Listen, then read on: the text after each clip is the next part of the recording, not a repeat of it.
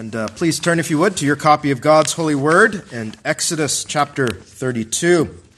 Exodus 32. Now, in God's providence, it seemed appropriate to add a new installment to our gospel worship series, given the time of year. You know that our gospel worship series deals with worship in the gospel era. This is, I believe, the 18th sermon in that series. So we're building on a lot that came before us. And today we deal with the idea of man-made holy days, days not found in the scriptures. This is a didactic sermon. And if you've never heard preaching on this topic before, it may be very uncomfortable to you to hear some of these things. But we must seek to be Bereans when we search out the Word of God and see if these things are so. And we know that our flesh is very corrupt and we are prone to idolatry. So we want to make sure that everything that we do conforms to the Word of God for the sake of God's glory. So I trust you will keep an open mind if this is new to you. I know this is not new to many of you, but it might be new to some of you. Well, with that then, Exodus chapter 32, and you remember this is when Moses had gone up to receive the law from God and has gone 40 days and 40 nights, and that is where we pick up our reading. It's a lengthy reading, so please bear with me. Exodus 32. These are the words of God. And when the people saw that Moses delayed to come down out of the mount, the people gathered themselves together unto Aaron and said unto him, Up, make us gods which shall go before us. For as for this Moses, the man that brought us up out of the land of Egypt, we wot or know not what is become of him. And Aaron said unto them, Break off the golden earrings which are in the ears of your wives or your sons, and of your daughters, and bring them unto me. And all the people brake off the golden earrings which were in their ears and brought them unto Aaron. And he received them at their hand and fashioned it with a graven tool, after he had made it a molten calf. And they said, These be thy gods, O Israel, which brought thee up out of the land of Egypt. And when Aaron saw it, and this is particular our text here, he built an altar before it. And Aaron made proclamation and said, Tomorrow is a feast to the Lord. And they rose up early on the morrow and offered burnt offerings and brought peace offerings. And the people sat down to eat and to drink and rose up to play. And the Lord said unto Moses, Go, get thee down, for thy people, which thou broughtest out of the land of Egypt, have corrupted themselves. They have turned aside quickly out of the way which I commanded them. They have made them a molten calf and have worshipped it, and have sacrificed thereunto, and said, These be thy gods, O Israel, which have brought thee up out of the land of Egypt. And the Lord said unto Moses, I have seen this people, and behold, it is a stiff-necked people. Now therefore let me alone, that my wrath may wax hot against them, and that I may consume them, and I will make of thee a great nation. And Moses besought the Lord his God, and said, Lord, why doth thy wrath wax hot against thy people, which thou hast brought forth out of the land of Egypt with great power and with a mighty hand? Wherefore should the Egyptians speak and say, For mischief did he bring them out, to slay them in the mountains and to consume them from the face of the earth? Turn from thy fierce wrath and repent of this evil against thy people. Remember Abraham, Isaac, and Israel, thy servants, to whom thou swarest by thine own self, and saidst unto them, I will multiply your seed as the stars of heaven, and all this land that I have spoken of will I give unto your seed, and they shall inherit it forever. And the Lord repented of the evil which he thought to do unto his people. And Moses turned and went down from the mount, and the 2 tables of the testimony were in his hand. The tables were written on both their sides, on the one side and on the other were they written. And the tables were the work of God, and the writing was the writing of God, graven upon the tables. And when Joshua heard the noise of the people as they shouted, he said unto Moses, There is a noise of war in the camp. And he said, It is not the voice of them that shout for mastery, neither is it the voice of them that cry for being overcome, but the noise of them that sing do I hear. And it came to pass, as soon as he came nigh unto the camp, that he saw the calf and the dancing, and Moses' anger waxed hot, and he cast the tables out of his hands and brake them beneath the mount. And he took the calf which they had made, and burnt it in the fire, and ground it to powder, and strawed it upon the water, and made the children of Israel drink of it. And Moses said unto Aaron, What did this people unto thee, that thou hast brought so great a sin upon them? And Aaron said, Let not the anger of my Lord wax hot. Thou knowest the people, that they are set on mischief. For they said unto me, Make us gods which shall go before us. For as for this Moses, the man that brought us up out of the land of Egypt, we wot not what is become of him. And I said unto them, Whosoever hath any gold, let them break it off. So they gave it to me. Then I cast it into the fire, and there came out this calf. And when Moses saw that the people were naked, for Aaron had made them naked unto their shame among their enemies, then Moses stood in the gate of the camp, and said, Who is on the Lord's side? Let him come unto me. And all the sons of Levi gathered themselves together unto him. And he said unto them, Thus saith the Lord God of Israel, Put every man his sword by his side, and go in and out from gate to gate throughout the camp, and slay every man his brother, and every man his companion, and every man his neighbor. And the children of Levi did according to the word of Moses, and there fell of the people that day about 3,000 men. For Moses had said, Consecrate yourselves today to the Lord, even every man upon his son and upon his brother, that he may bestow upon you a blessing this day. And it came to pass on the morrow that Moses said unto the people, Ye have sinned a great sin. And now I will go up unto the Lord. Peradventure I shall make an atonement for your sin. And Moses returned unto the Lord and said, O this people have sinned a great sin, and have made them gods of gold. Yet now, if thou wilt forgive their sin, and if not, blot me, I pray thee, out of thy book which thou hast written. And the Lord said unto Moses, Whosoever hath sinned against me, him will I blot out of my book. Therefore now go, lead the people unto the place of which I have spoken unto thee. Behold, mine angel shall go before thee. Nevertheless, in the day when I visit, I will visit their sin upon them. And the Lord plagued the people, because they made the calf which Aaron made. Amen. May God bless the reading of his word. Let's pray. Our Father and our God, what a solemn text this is. We pray, Father, that we would not be those who love idolatry more than we love you, O God. And so, Father, give us a clear sight of Jesus in the preaching of the word. Jesus as he is, not as we would like him to be, not as we would want to see him, but as he truly, purely is in the word of God. Help us put away any of ourself as we come to this text. Help the minister not preach his own opinion, his own thoughts, his own desires, his own flesh's wants even, but instead help your minister be a true servant of God, that he would truly, really preach this text as you would intend it to be preached. And so, Father, as we come to the word preached, our simple prayer is this: not our will, but thy will be done. And we ask this in Jesus' name. Amen. Well, if you're new to the church, you might ask the question, why will you not have a Christmas service next Lord's Day? Typically, if you've been here with us, we just continue to preach whatever series we happen to be in on such weeks. And it's not because we're oblivious to the day or we forgot what time of year it is. But it is a scriptural conviction, friends, that we believe that God has appointed only one holy day for the Christian church, and it is the weekly Sabbath day, the Lord's Day. And that the church really, and this is where I think we go wrong, the church has no power. She has not been given any power by God to proclaim any days holy that God himself has not said are holy. This is a limitation of church power and tyranny, really. Otherwise, you might be like some, you think of the Roman Church or you think of the Eastern Orthodox. It's like there's day after day after day. You want to celebrate a feast day of Christ's circumcision? You have that too, that you have to celebrate. So you see, there is a multiplication of days. And the church has no power to institute such things. Now, as December 25th coincides with the Lord's Day next week, instead of ignoring this topic and this theme in God's providence, it seems good to add to our worship series to understand that man-made religious traditions are not to be countenanced or observed, but to be eliminated from the church. What are you going to see next week? And if you've been on the news or social media, you're going to see that when man's institutions collide with God's, next week you're going to find that a bunch of churches are going to be closed. Why? Because it's always the Lord's institution that suffers. because we want what we want.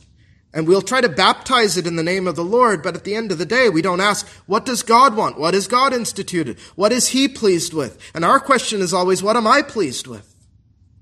And so we have to put the right understanding of the glory of God and the holiness of God in all that we practice, most especially in worship. And friends, brethren, you will be so blessed if you would yearn for a Jesus who is free of human traditions and superstitions. You'd be so blessed if you would know Jesus as he truly is, as he is in truth, as he is pure in the Word. We wish to see Jesus as he is. We wish to adore Jesus as he wants to be adored, to worship him in spirit, and what's the other word? Truth. See, everything that we do must come out of the truth of God's Word. Otherwise, it is to countenance a lie, and that is idolatry, friends. We turn the glory of the invisible God into something he is not, and that is to worship a lie. As the Scripture says, we worship in spirit and in truth, not to be led by our own deceitful hearts, not to be led by the entrancing words of man's words, but to be led by his word, the Word of God. No matter, and this is the thing, right? We go wherever it tells us to go. Even if we endure ridicule or we receive ire, even from good Christian folk, which we will often face in this world. Jesus says he's even come to divide families. Those who follow the Lord often have the grief of family even, and especially in this time of year. And I know some of you are not immune to that. Well, with that then, our theme is man-made holy days are to be eliminated. And I think you might find, if you've come like maybe out of a fundamentalist kind of church, that is looking for paganism and all these things, I think our work is much simpler. Our work is much simpler as Christians. Not that they're not Christians, mind you, but I think the work of the Christian is simple. Does God say to do it? Then we do it. If God doesn't say to do it, we don't do it. Doesn't matter what the roots are. It doesn't matter anything else. And those things are evil. I think our friends are right there. But that's not the core crux principle. And so that we'll consider our theme under 3 heads on your bulletin. Doctrines first, connections then to, especially next week, and then applications for life. First, doctrines. 2 things under this head. I want to first review the principles of worship. Then second, I want to consider specific doctrines as they arise out of this text. So for review, let me reiterate some foundational work from earlier in our series, especially if you've not been with us through all of that time. And what did we remember from the very first sermon in the series? The foundational principle of worship is the holiness of God. The utter holiness of God. In worship, we draw near the special presence of a thrice holy God. And we remember as we opened the series in Leviticus 10 verse 3, he said, I will be sanctified or hallowed in them that come nigh me. Those who come near to God, he is to be set apart as holy. When did he say it? After he consumed those 2 priests, the sons of Aaron, Nadab and Abihu, when he consumed them because they offered what? Strange fire on the altar. This is not a principle done away with in the New Testament. Sometimes we become almost dispensationalists and we say, well, that must have been God. Maybe God was, and these are blasphemous words and sentiments, maybe he was more cranky in the Old Testament, right?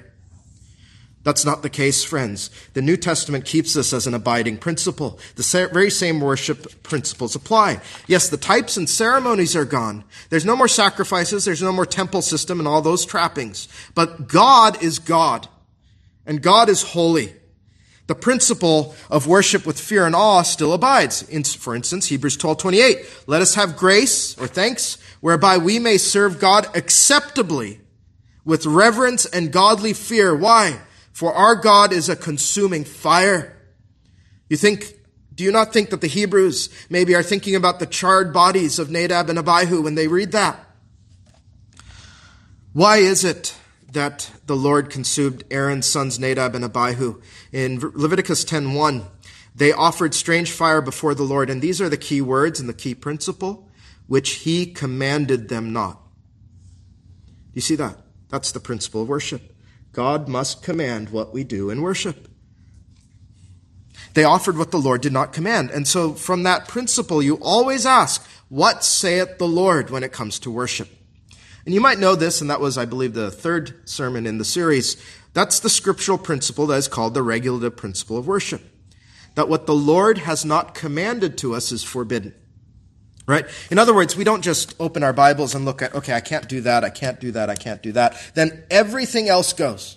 And that's why today, next Lord's Day especially, or in this week, whenever, you'll have, Santa sleighs in the midst of the worship service. A brother told us about, real life camels going into the worship of God. It doesn't say I can't do that in the Bible. But God's commandment is, whatever I say, you do that. Everything else is forbidden. And what he has given us to do, we must not neglect to do. Deuteronomy 12:32 enshrines this principle in the context of worship. What things soever I command you, observe to do it. Thou shalt not add thereto, nor diminish from it. That's really just it in a nutshell. That's the regulative principle. Whatever I have commanded you to do, observe it.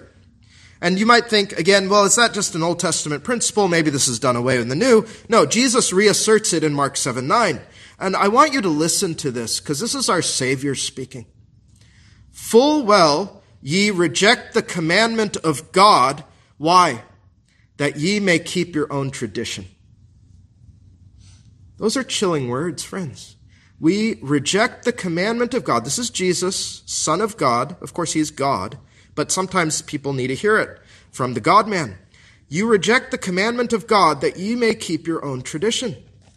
That's our heart. We reject what God says to keep our own traditions. That's the human heart. That's why God has given us this principle of worship. That's seen in this particular day, right? The Christian Sabbath day. How many will fight you tooth and nail to not keep this day? Oh, that's got to be gone away with, right? Well, why would you want to keep the Sabbath day? But it's a commandment of God. But then you try to go after the traditions of men, and they will come and think you are not even a Christian person. But what does Jesus say? Ye reject the commandment of God that ye may keep your own tradition. And do you recall what Jesus said right before this in Mark 7? He said, in vain do they worship me, teaching for doctrines the commandments of men. You see, our Savior said that there is a way to worship the Lord in vain, and that's by keeping the traditions of men over the commandments of God. These things, for those who truly wish to worship God, should really strike a chord in us. And we should have a care then. We should say, okay, what is it I might be doing that are coming from the traditions and commandments of men? And what are the things that are coming out of God? You and I must, from the Scripture then, seek the will of God for worship. After all, and here's really at the end of the day the simple question, who is worship for? Who is worship for? Is it for you? No, it is for God. It is the creature's duty to God. And so the question is never what makes me feel good. And if you're really at your spiritual best, what God wants makes you feel good, right? These things are contrary. But the first question is not what makes me feel good. It's what does God want? We must seek the will of God. Otherwise, the Bible says we are guilty of will worship. Colossians 2:23, the apostle asks, why do we worship after the commandments and doctrines of men? ? Which things have indeed a show of wisdom in will worship and humility and neglecting of the body, not in any honor to the satisfying of the flesh. Here's the other thing, right? There is often a facile show of wisdom and humility in will worship. You're going to hear things like, well, what's wrong with celebrating the incarnation one day out of the year, one Lord's Day out of the year, or something like that? And the question is really not whether or not that has some show of wisdom, but whether God wants that. Otherwise, it's my will that's being exerted over God's, right? There's a pious and humble feature or a facade to it. But no matter what it appears to be, Paul says, if it is not of God, it is will worship. You are worshiping according to your will, so who are you worshiping really? Yourself. That'll have to serve as a brief overview and review. And you can refer to the earlier entries in the sermon series. It's also enshrined for you in the Confession of Faith, chapter 21. You might want to read that as far as the principles of worship, of religious worship and the Sabbath day. It's on your bulletin, at least an extract there for you to look at. Now let's consider this principle, this regulative principle, as it pertains to man-made holy days. And the more I meditated on our text, I know it was a long reading, but the more I found its relevance to December 25th. So I want to consider 9 doctrines that it illustrates, and I'm going to fly by these really quickly, but I think they're a launching point for you. And the first doctrine that you cannot get away from is this simple fact: man is prone to idolatry. That's the bent of our heart, is idolatry. Consider the text context. Moses had gone away to receive the law from God, 40 days and 40 nights. In his absence, right, the people say, I can't see Moses anymore. And they wrongly attributed to Moses, of course, that he delivered them, or really God delivered them. And Jehovah being the invisible God, they can't see him, of course. He's not like the false gods of the pagans. He is apprehended by faith and not by sight, right? And so they agitate for a golden calf. And you can read this wrong, and I don't have time to go through all of it, but I think you see it in Aaron's work here. They're not stupid. They're not creating a new God, but they want a representation of Jehovah, to see the God that had brought them out of Egypt, to see him in a way he ought never to be seen. Because God's people, not just pagans, and that's the thing right here, God's people, not just pagans, are prone to idolatry. That's a principle that should demolish the pride in our hearts. We are prone to idolatry. That's the step that we often don't take in this text. Sometimes people will laugh and scoff. It's like, how silly of them. You need to take the next step, believer. It's not just them. You and I are prone to idolatry. Our hearts are deceitful, and we need the guidance of the Word of God to worship God. That's not just an Old Testament problem. That's a problem for the New Testament church too. Paul knew it. And lest you think that this text was just for the Old Testament church, the Apostle Paul references it himself. You might know that in 1 Corinthians 10, verse 7. He warns us of idolatry. Neither be ye idolaters, as were some of them, as it is written. Where did you hear these words? The people sat down to eat and drink and rose up to play, etc. That's our text in verse 6. What's the use? 1 Corinthians 10, verse 11. Now, all these things happened unto them as in samples, and they are written for our admonition, upon whom the ends of the world are come. Here is what you need to pay attention to. Wherefore let him that thinketh he standeth take heed, lest he fall. Does Paul say, well, this is a quaint story in your Old Testament of our forefathers in the faith? He says, no, you look at them, and you need to take heed, lest you fall. Lest you fall. That's why this text is for our warning and learning. Do not think you are not prone to idolatry, friends. It's subtle. He says, you think you stand on sure ground. Take heed lest you fall. You're to be Bereans in all things, aren't you? You're to test all things, no matter how good they sound against his word. You must be suspicious of your motives in any religious act and ask, does God want this? And how do I know? You can't answer in the affirmative unless what? You search the Word of God.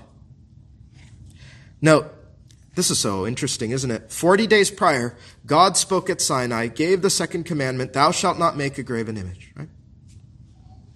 And here they are, desiring a graven image. 40 days is all it took. 40 days. What does this prove? How quickly we deny God's word to go our own way and in our own devising. In our text, verse 8 is so interesting. The Lord said to Moses, they have turned aside quickly out of the way which I commanded them. You see that? How quickly we go away from what God commanded. And what does Paul say? These things are examples to us, aren't they? Quickly out of the way. And he reiterates the regulative principle of worship, the things I commanded them.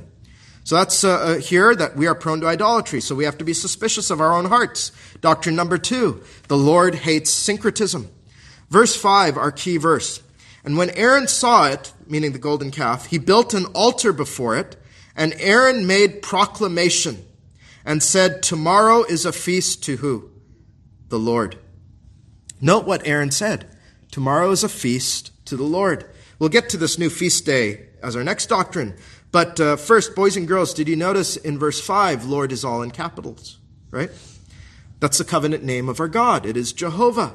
What is Aaron doing? He's appointing a holy day, the next day, to worship, not a false god, mind you, but Jehovah by way of idols.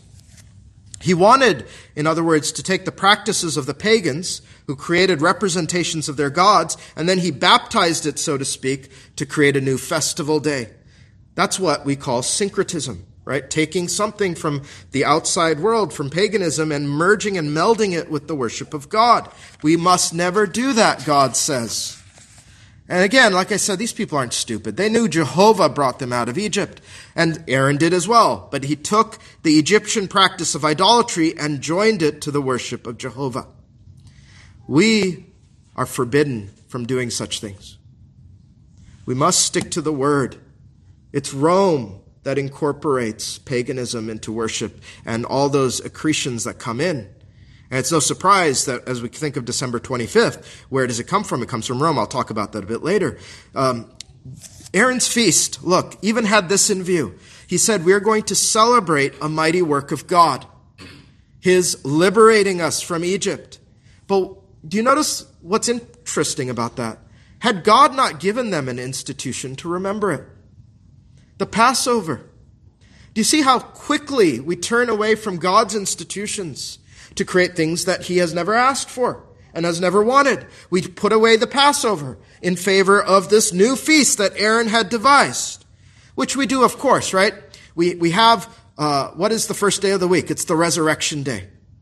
But we put that aside, the commandment of God, and then we'll come up with a new day called Easter, right? And so what do? We do exactly what Aaron and the people were doing here. Doctrine number 3, that leads to doctrine number 3, and take heed of this. Church leaders have no power to proclaim a holy day. Notice this in verse 5, Aaron made proclamation. Now, the more you understand the principles of church government, I think probably for every good Presbyterian, that word there, proclamation, probably made our skin crawl. Aaron made proclamation. That's the rub. Read it slowly. Him making a proclamation is abhorrent to the Lord. He took a power reserved for God into his own self. I cannot appoint a holy day. Could I make a proclamation right now? Wednesday we're going to celebrate such and such, and it's a day holy to the Lord. You would rightly say you are out of your mind, pastor. But when it comes to tradition, you don't think such things, probably.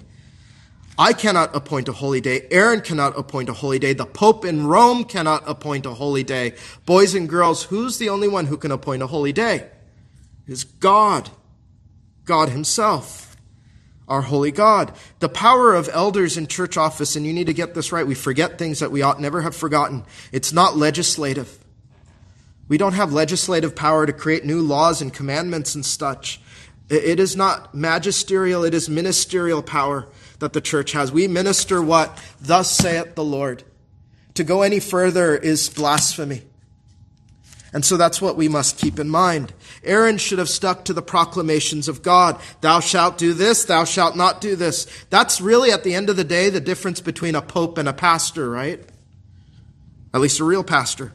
Pastors make no proclamations. Elders make no proclamations of their own. The only proclamations we all can make is thus saith the Lord and point to the Bible. If there is a holy day, we best find it in the Bible and say, thus saith the Lord. We must be careful because, again, we have to take heed lest we fall. We do the same things and never learn. Consider this incident with Aaron is repeated almost verbatim, isn't it, by King Jeroboam. 1 Kings 12:33. So he offered upon the altar which he had made in Bethel the 15th day of the 8th month, even in the month, listen to these words, which he had devised in his own heart, and ordained a feast unto the children of Israel. And he offered upon the altar and burnt incense. You see here is a counterfeit feast by Jeroboam. A counterfeit feast to the Lord. What words did you note? Which he had devised where? Of his own heart. Now, I think Christians have gotten topsy-turvy. We've kind of believed what the world says, which is just follow your heart wherever it leads you. Is that biblical? No, the heart is deceitful, friends, is what the Bible says. When you devise things in your own heart, you are moving away from the Lord. Whenever we do that, that's idolatry.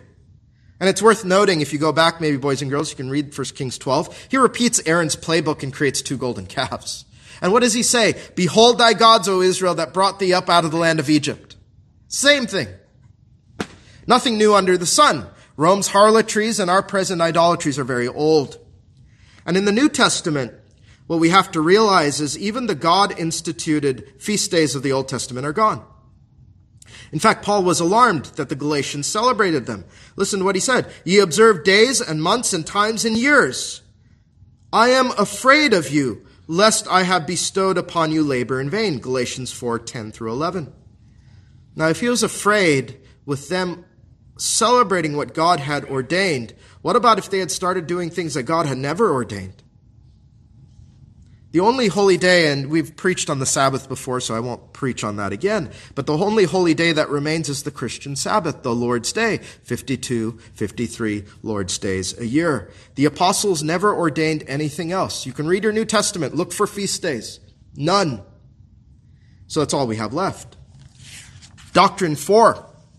Leaders in the church often are the ones who lead the people away from the Lord. It's the leaders, ultimately, who are responsible. What was Aaron's duty when the people asked for idolatry? He should have said, no way. Absolutely not. You can throw me into the fire, but I am not going to follow idolatrous practices. Leaders, what do?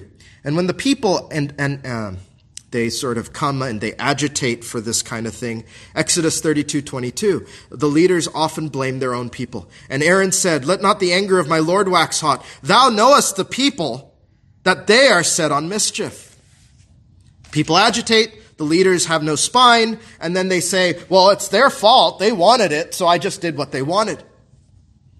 There's so many great illustrations in this text. But I would sooner, and I'm not saying go, but I'm saying I would sooner you all left because we don't celebrate man-made holy days than proclaim something the Lord has not. Because I am responsible before God in my office to honor him above all. And that's what Aaron should have done. He should have been gripped with the fear of the Lord and not the fear of man, as we heard this morning. Doctrine 5. In legislating, leaders violate the conscience of true believers. There were true believers in the midst of Israel here, right? And what was Aaron doing when he made a proclamation? He was binding their consciences, wasn't he? Right, that's why Moses asked, who's on the Lord's side later on? Could you imagine it? Put yourself there. Put yourself there. You know the prohibition against idolatry. Let's say that you actually didn't forget it. But here is a leader of God's people, right? You know the commandment of God. And here is a leader of God's people saying, now we will have a feast to these golden calves.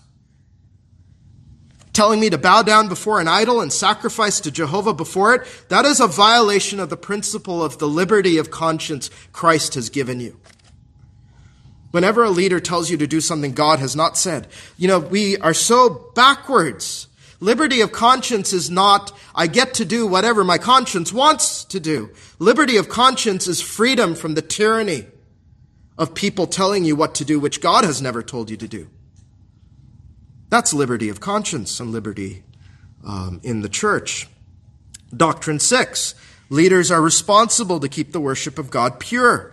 They are to destroy what are called, as our standards call them, monuments of idolatry. It's so interesting. What did Moses do to the golden calf? Did he sort of just put it in a museum somewhere and say, well, it's gold and I suppose it's valuable, so let's just stick it over there and we'll just take it with all the other stuff we have? He utterly destroyed the thing. Right? He made the people actually, and boys and girls, you might find this interesting, he made them ingest it. So it would become essentially what it is. Refuse. Right? Moses didn't find any value in its gold. He found value in honoring God. It doesn't matter how expensive that gold is. That may have been all the gold that they had. But he says, I will destroy it. And so you learn your lesson. You will ingest it. And you are going to find out probably within 24 hours what it really is. It ought never to have existed. And the feast day, not to be celebrated.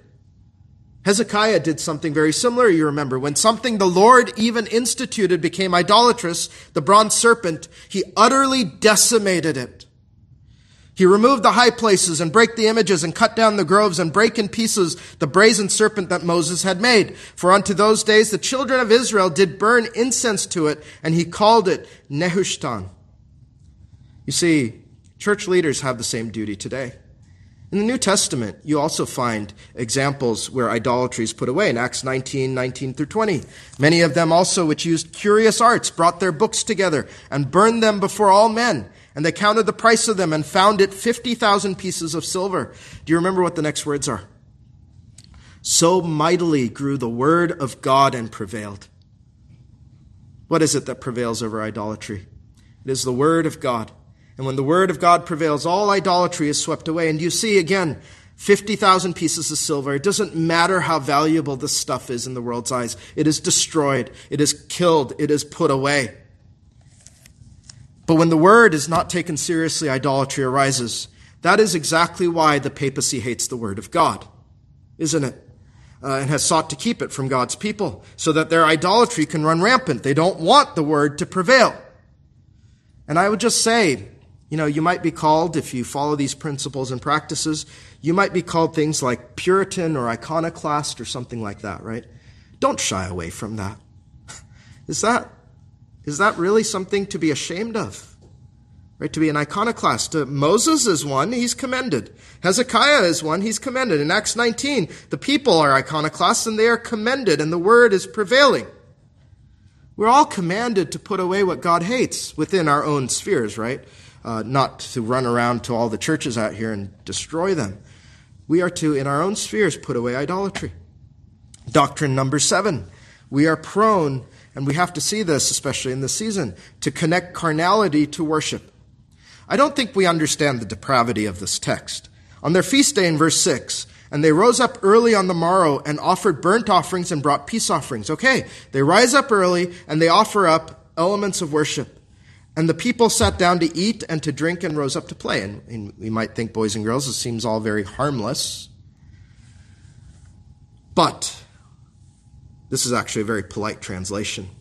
They were mixing in the lusts of the flesh, eating and drinking and rose up to play. The word play there is meant for polite company. It really is. The Hebrew, it deals with lewdness and fornication. You don't even need to know Hebrew. 1 Corinthians 10:7-8 actually interprets the text, as I have said earlier. Neither be ye idolaters, as were some of them, as it is written. The people sat down to eat and drink and rose up to play. See, hear this. Neither let us commit fornication, as some of them committed, and fell in one day 23,000. Right? This is what happens. You can tie the worship of God to carnal practices. And it doesn't have to be as extreme as drunkenness and fornication. It can take the form it takes this time of year. Gluttony, covetousness, lies, debt. All these carnal things are often attached to the worship of God. And we baptize them and say, well, as part of the worship of God, maybe it's after the worship of God, we're going to do all these things. But these things are all carnal practices. And in fact, if you look at idolatry, you use and excuse the carnal practices by having worship first. I've given my peace offerings, I've given my burnt offerings, now I do what I really want. And that's often a principle this time of year. Okay, maybe I even go to church on December 25th, but I'm going to run straight away and do what I really want, and we know what that is.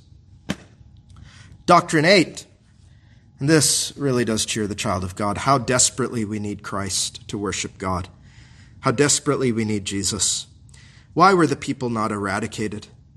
Because Moses pleads and he prefigures Christ. Exodus 32:31-32. Moses returned unto the Lord and said, Oh, this people have sinned a great sin and have made them gods of gold. Yet now, if thou wilt forgive their sin, and if not, blot me, I pray thee, out of thy book which thou hast written. This is a prefiguring of Christ, isn't it? And this is where we actually find our hope and our cheer. It's not that we think that we keep worship perfectly, but instead that Jesus mediates perfectly. God stayed judgment because of Moses' intervention. How much more so with Christ? Where he says, essentially, strike me down instead of my people who are idolaters. All of our sinful worship, all the sin of our heart is cleansed by him in worship. But the question is, should we live in sin that grace may abound, right? God forbid, Romans 6. And you can see that even though the people were not killed, they faced consequences, which will be our last doctrine, doctrine number 9. You find the consequences in verse 35. And the Lord plagued the people because they made the calf which Aaron made. We are in our own sort of fishbowl, I think. But I think if you look back at church history and you pulled yourself out, the church is currently suffering, friends. It's not what it ought to be. You know, there have been many incidents where people will say, I've gone through church in town and hardly anybody's preaching the gospel. Is that the sign of a church in its health right now? So many people will say, I don't think the pastor actually opened his Bible today. And then people are living in sin, and you have ministers flagrantly in sin. And can you say that the church is what it ought to be right now? No, we are living in a time of great declension and decline, and idolatry is a major reason for it. So don't be satisfied that you are doing what the church down the block is doing. You be satisfied when you are doing what God tells you to do in the Word. And so, to wrap up this heading, you and I cannot institute holy days. The Pope cannot institute a holy days. Aaron cannot. We have no power. We must derive all of our practices from the Bible and not our hearts. Otherwise, it is, and this word has been neglected, I think. Recover the word superstition. Because that word is important for the Christian. Because anything that we offer to God without him saying, yes, I bless that, is superstition. No different than you having a lucky rabbit's foot, really. You know, we laugh at that. But why do you think God is going to accept the things that he has not laid out? The word is superstition, or it is tradition. And God calls both of that idolatry. And those practices must be eradicated lest God's displeasure come on us. So then our next heading is connections. That brings us to the so-called Holy Day next week, December 25th, Christmas, the Christ Mass. And in view of what we have learned thus far, the question we must ask is, does Jesus want Christmas? Does Jesus want Christmas? That's the question of the hour, right? In other words, you need to reframe what you might be thinking, which is not, do you want Christmas? Does my family want Christmas? The question is, does God want Christmas? And has God asked for Christmas? If so, let me ask you the following question. If you think that God wants it, where? I'm not asking if you feel like God will accept it, because you've already seen that principle doesn't work. I say, open your Bible and show me chapter and verse and find out where the Lord has asked for such a thing. Well, it's not going to be found in your Bible, and I've looked, and I trust you have as well. Where does it come from? Well, ostensibly it celebrates the birth of Christ. But when you search the New Testament, and maybe you should search your New Testament in this way, the apostles had no interest in celebrating the birth of Christ in a heightened way like that, right? They left no instructions for Christians to do it. There's no instructions like for the Lord's Supper, where the apostle says, I deliver to you what the Lord delivered to me, right?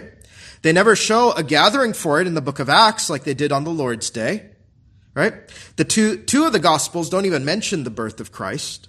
It's the resurrection that has preeminence all throughout the New Testament.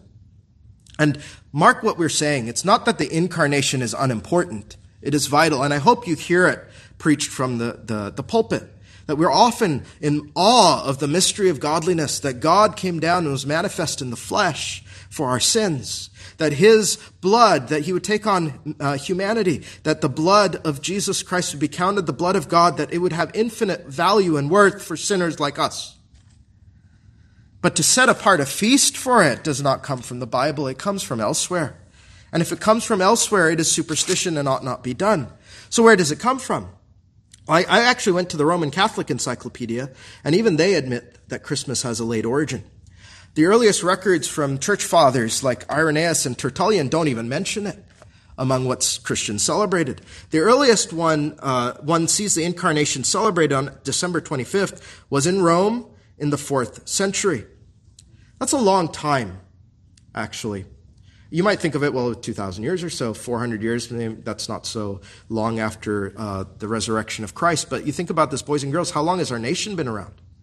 Right? Less than 300 years. And so this is a long time to go without there being a set feast for the incarnation. Now, this is no problem at all, right? And it's also interesting because the papacy is on the ascendancy, right, during this time, if you know history. Pope Leo the Great, considered the first pope by many, is not much after this time. Now, this is not a problem for papists because they teach the church has the power to make pronouncements.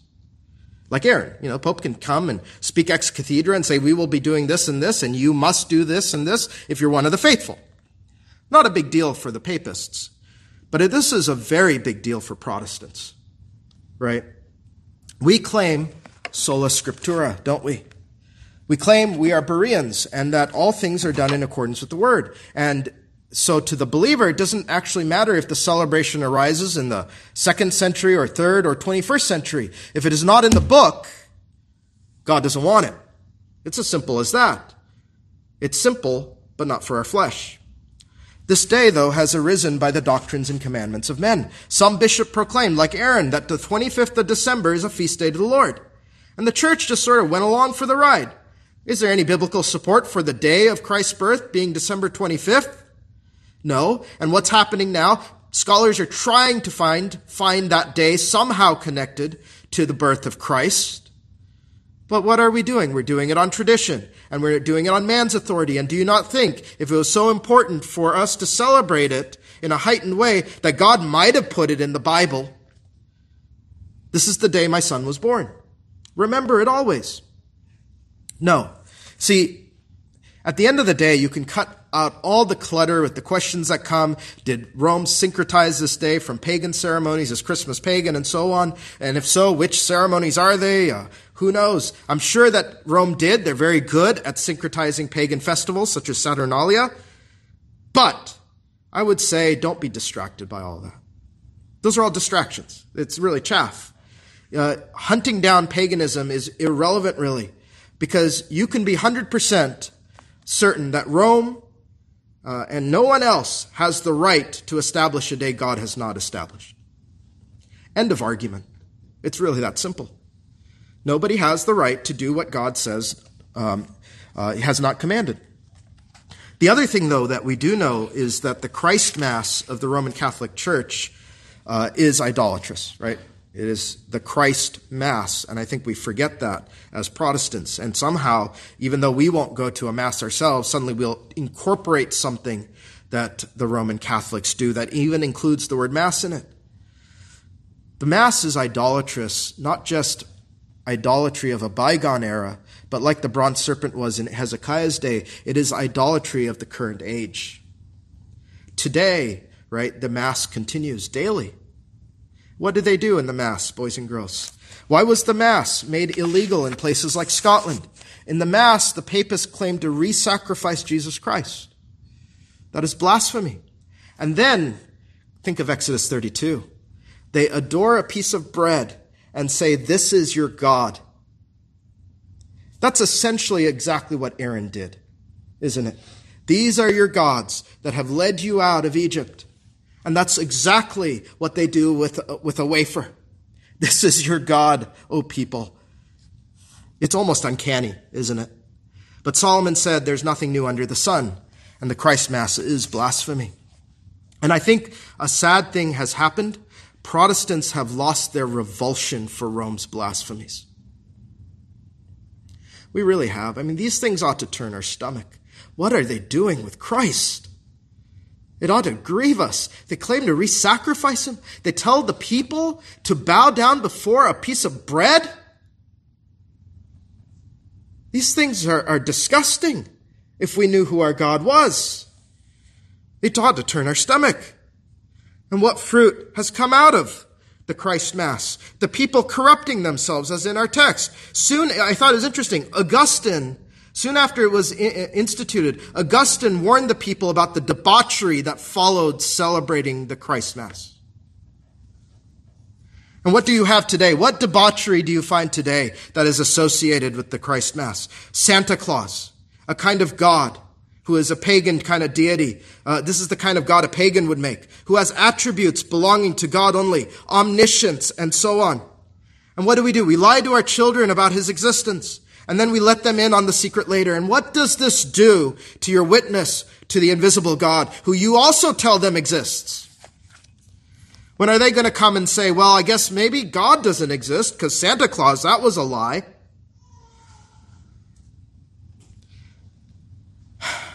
And now, I was so astonished when this started happening. Now we gaslight our children with Elf on the Shelf. I mean, come on. The only winners besides the Pope are big businesses and the credit card companies during this time. People put themselves into debt because of societal pressures to give gifts. And maybe you're fairly well off and that's not a big deal. But you know what a big deal it is to so many who barely make ends meet and are being told that if you love somebody, you will give them a present. People go into such debt and it's heartbreaking, and depression rises, and people are having all kinds of spiritual maladies this time of year because it is anti-gospel, friends. And pagans, they fill the day with drunkenness and debauchery. You know, I was part of video game companies, and their so-called Christmas parties were full of drunkenness and so on. And then in my neighborhood, at least, I'm sure it's in everyone, Second Commandment violations are strewn in our neighborhood. Representations of Jesus as a baby are everywhere. He is not a baby anymore. He is the risen Savior who, when John saw him in the book of the Revelation, fell at his feet as though dead with his eyes as flame. That's not the Jesus that the world sees this time of year. They see a golden calf that they can handle and then discard when they're done with their presents. Then the fourth commandment, when the Lord's Day collides with December 25th, which wins out? Look at the closed churches next week and you tell me. Christians will be pursuing next Lord's Day idols under the tree presents rather than Christ, who is that great free gift that none of us had to purchase. Freely given so that we may be saved. Yet you tell, as I've said before, a man or woman to keep the Sabbath holy, and holy indignation will erupt, unholy indignation rather. And the ninth commandment, how many lies are told? Santa Claus, the day of our Lord's birth. You know, it's so funny that atheists know December 25th is not his birthday. And now we've given a tool to the atheist to say, well, you are a bunch of liars because this cannot be his day of birth. And we've weakened our witness. So they basically say, what else are you lying about? You can't defend it. It's a fool's errand, and men try. Well, for some Reformation history, in the Second Reformation, the Christ Mass was put away. In 1647, the British Parliament banned even private Christ Mass celebrations. The Dutch Reformed, you might know, had a harder time, but their leading light, Brockel, wrote, the church should not observe them, and that the so-called feast days ought to be eliminated. You can find that most of you probably have the Christian's Reasonable Service, Volume 1, Chapter 2. And what's the head of the doctrine? The Word of God. What's not in the Word is not to be done. And in our own nation, the early ministers here denounced it, whether they were Congregational or Presbyterian. Increase Mather, he denounced it. It was outlawed by the Massachusetts Bay Colony in the 17th century. It wasn't until the 19th century that sentiment in this country began to shift. And you know, the 19th century hardly had anything good come out of it religiously. There was the decline of religion. Pluralism had affected the churches. And then came the cultural volley, A Christmas Carol in 1843. And that actually popularized it in the culture. It was not the Protestant church that popularized it. Actually, popular culture did. Dickens did. And it might interest you to know this, that Dickens was a heretic. He rejected the Bible as infallible. He despised evangelicalism, evangelical religions. His friend said he was a Unitarian. And he actually wrote, and this is so interesting, vehemently against the Sabbath in a pamphlet urging people to get rid of it. Satan used a man like this to weaken Sabbath observance. And next week you're going to see it come to fruition with the churches closed. And it was actually A Christmas Carol that popularized the secular humanist trappings of Christmas family gatherings, food, dancing, games, etc. Of course, it didn't come from the Bible. It actually came from the haters of evangelicalism, which is very interesting. You know, it's a strange twist, but this is how these things go as God mocks the so-called wise. The pagan culture had now appropriated the Christ Mass from Rome, a kind of repaganizing what Rome had syncretized in irony. And as Christmas is idolatrous, its fruit is evident, as I've said, debauchery, debt, and depression. Much more could be said, but I am certainly out of time, over time, and I've got much more. But simply, the Christ Mass is a feast day God never appointed. That makes it superstition. That makes it the tradition of men. You know, we hate hearing about the traditions of men unless they are our traditions, right? And then suddenly we're okay with them. And today it is inextricably linked to the blasphemies and idolatries of the Roman Catholic Church. Its cultural observance is the product of men who hated the Sabbath and wanted a secular humanist version or vision of a brotherhood of all men. It gave rise to Santa Claus, elf on a shelf, untold debt, materialism, and misery. And it makes you ask, what concord hath Christ with Belial? There are three common objections, and I want to cover perhaps the best ones. The first is that in John 10, you see Jesus go to the temple on the Feast of Dedication. And they will point out that's a feast that's not appointed by God. It was a commemoration in the intertestamental period of the rededication of the temple by Judas Maccabeus. And they say that Jesus' presence there show that unbiblical feasts are no big deal. So you should go and celebrate Christmas too. And that's kind of used as a smoking gun in some quarters to sort of wipe away all the doctrine, all the scriptures that we have seen thus far. But friends, if you read that chapter, he came to declare himself the door of the sheep. He came to witness of himself. And I thought on this last year, you remember we evangelized at the Christmas tree lighting at McKinney, right? Imagine if you came, you heard, maybe you read our session minutes, and you came to the bizarre conclusion that we went there to celebrate the tree lighting. But as so many were there, it was a wonderful opportunity to witness, and Jesus did. Second, they will use Romans 14, which is sort of the trump card to any commandment you hate. In Romans 14, 5 and 6, one man esteemeth one day above another, another esteemeth every day alike. Let every man be fully persuaded in his own mind. He that regardeth the day regardeth it unto the Lord, and he that regardeth not the day to the Lord he doth not regard it. You almost wonder, right, why Aaron didn't use this argument with Moses. But I'm doing it for the Lord. I'm regarding it for the Lord. So why does it matter? Right? It's almost like, Aaron, couldn't you have picked this up? But there are two things on this text. First, those days are the Jewish ceremonies which were fading away. And those are God's institutions and not man's. Think of the Feast of Booths and so on. Some who are weak in the faith were still observing them. And their weak conscience said, I must keep the institutions of God because in their mind, God has said.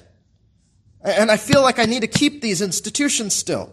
Even though the apostle is bearing with them long, saying, well, these things are all fulfilled in Christ. But they're having a hard time. Thus saith the Lord, but you're saying they're gone away. And so they have a weak conscience.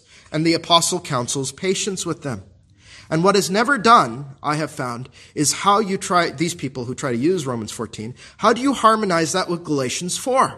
You observe days and months and times and years. I am afraid of you.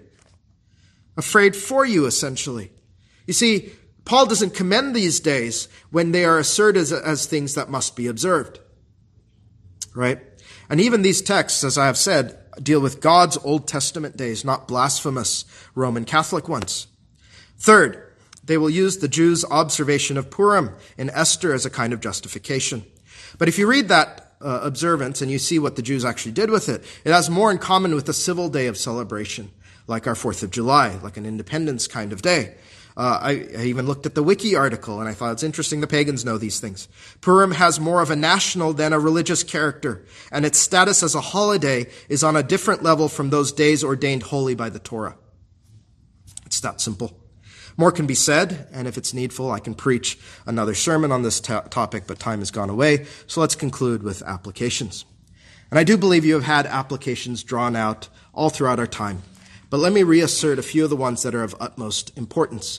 The first and most important of all, to rid unholy, man-made holy days from our churches.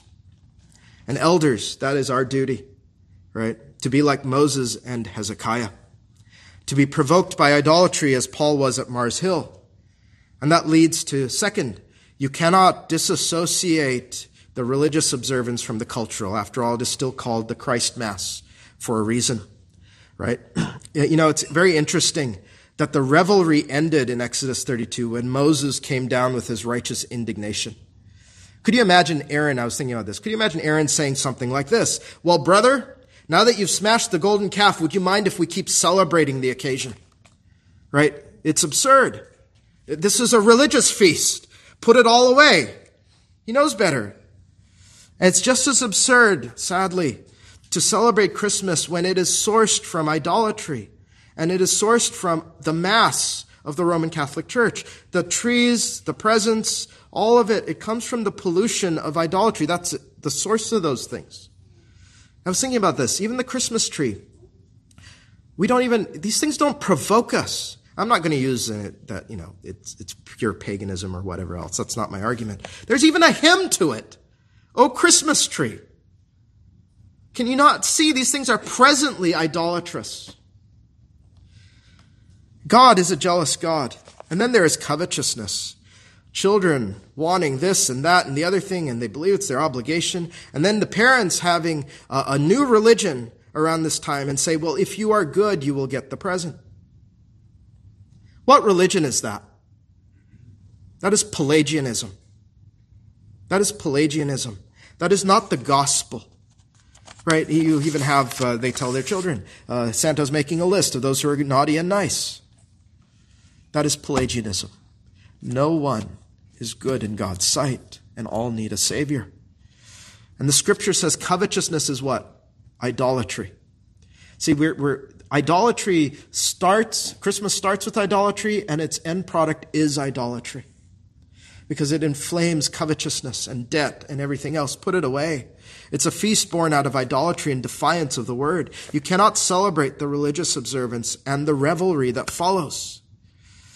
Yeah, I spoke to several this week, unprovoked. They didn't know I'm preaching on this text. And they said, I am so stressed out this time of year. I've got so much to do. I have to go and buy all these things, and I don't know if I have enough money, and I need to give gifts to these people and that people and the other. And you ask, why? Why? What earthly or heavenly good is coming out of any of this? All you're doing is you're stressing yourself out, and God doesn't want it. And that's exactly what we expect, right? When we see here, and the Lord plagued the people because they made the calf which Aaron made. There's always that kind of thing. But Christ, right? The Sabbath day, for instance, his institution, is a day of rest, where we are relieved of our burdens. And he says, don't work. Relax. Spend time with me, your beloved. We don't want that. But we want to spend a ton of money, and we want to be going left and right and every other place and feeling bad if I don't get a gift. Oh, I forgot this person. All that said, third, don't have a bah humbug spirit, right? We are jealous for God, but we are filled with the joy of the Lord and the love of our neighbor. Be kind. There are a lot of people who are ignorant of any of this, even good Christian brethren, and you need to be patient with them. And I know it is when it comes to friends and family that this often becomes very difficult, especially if you have these convictions. We fear to let them down. We fear to hurt their feelings with our convictions. But, and this is perhaps one of the hardest words that the Lord gave us. He brought a sword. He divides even families, sad to say. What about family gatherings? Well, if it's a nice meal, and we've done that as a family, a nice meal together because everybody has a day off, there's no harm in any of that, right? We're not saying don't spend time with your family. This day is a day where you can't do that. But when it becomes, the gift exchange and the Christmas carols and how Jesus is especially the reason for a season, which is essentially a ninth commandment violation and a third commandment violation, it starts to take on the trappings of idolatry and even secular humanism. So simply I would just counsel, let your friends and family know your convictions. If you don't participate, especially on the Sabbath day, it's not that you don't love them. You do love them. It's just that you love Jesus more. Here's the thing, right? And I think if you do this, you will be blameless, and nobody can blame you, and they might blame you, but that's not your fault. Walk in a way they ought never say, I don't know that you love them. 364 and a quarter days the rest of the year. And then who's it on if they won't respect your convictions? Right? I always thought about that. I'm worried about their feelings. But do they have no care for me and my convictions before God? How much of a friend are they? How much do they love me if they can't simply say, I can only go so far, right? We tell our own children, they're not really your friend if they don't accept your convictions. But then when it comes to us as adults, we ask, why don't my family, why don't my friends respect me and what I believe from the heart, right? So when it comes to that, yeah, you might mourn that. But at the end of the day, don't feel bad for that, because that's on them, not on you. Anyhow, let that question settle your heart. Well, I know this is a difficult subject today, and no, it's hard probably on many of you. But if the Lord's glory is truly the aim of your life, if you truly believe that the chief end of man, meaning yourself, is to glorify God and to enjoy him forever, these things should matter to you. We want to honor Jesus purely, we want to see him clearly, and we cannot do either of that through Christ's Mass. And when the church is revived, all we will want is this. We will say we want what Jesus wants. Nothing more. And superstition and tradition will be put away. And so to that end, may he revive your hearts and mine too. And I know there are still many golden calves in my own heart, and they're in yours as well. But may he purge them all out by the word of his power. Amen. Please rise for prayer if able.